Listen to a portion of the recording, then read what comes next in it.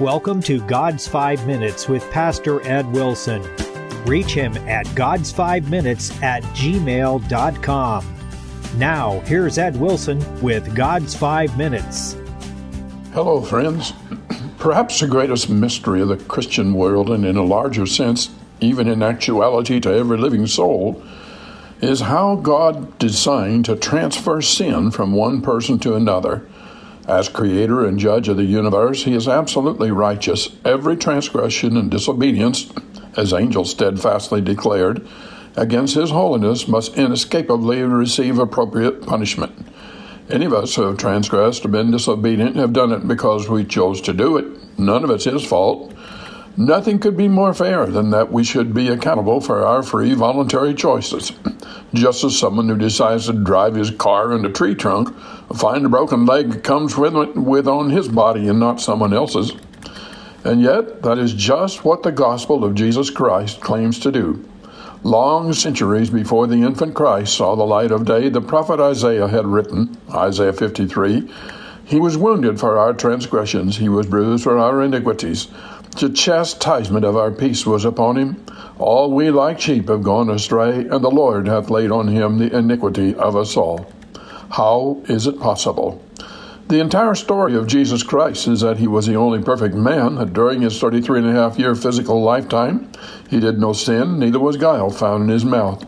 Presumably, Adam could have lived like that, but he didn't, and since he was forced from his primal Eden, no living person ever after has.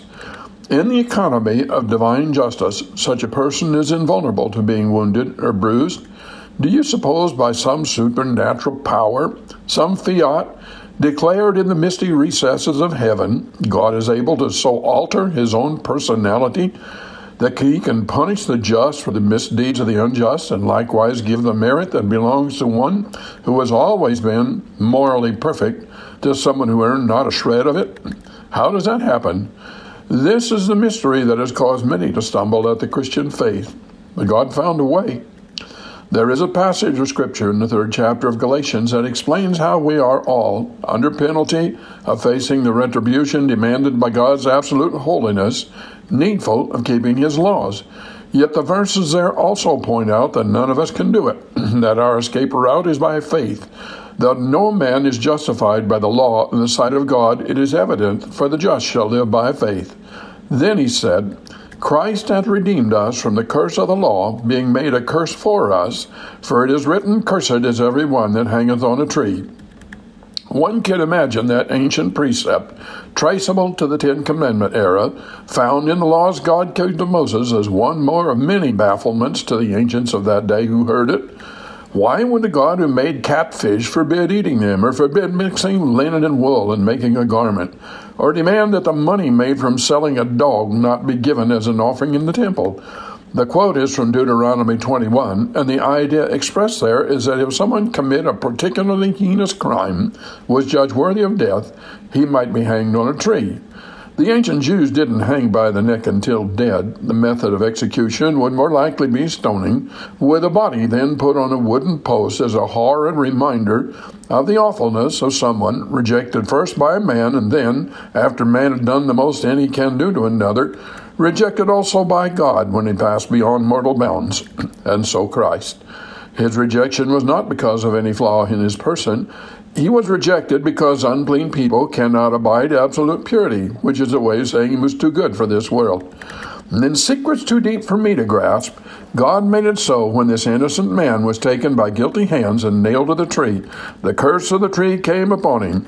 It was the only means by which in that circumstance the world's sins could be put on his shoulders.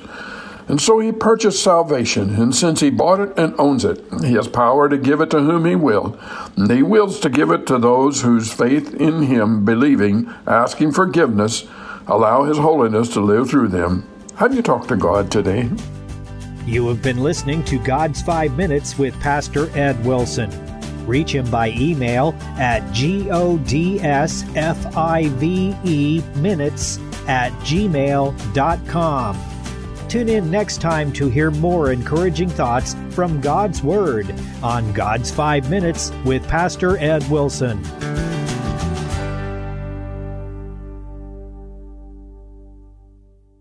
Are you a Christian who likes to read? If not, there's a whole world of Christian publishing out there that you're missing out on. I invite you to check out the Author's Corner podcast, where I talk to the latest Christian authors each week about their new book releases and what's coming next. So if you're ready to jumpstart your spiritual growth with the newest books and the authors who write them, check out the Author's Corner podcast with me, Roberta Foster.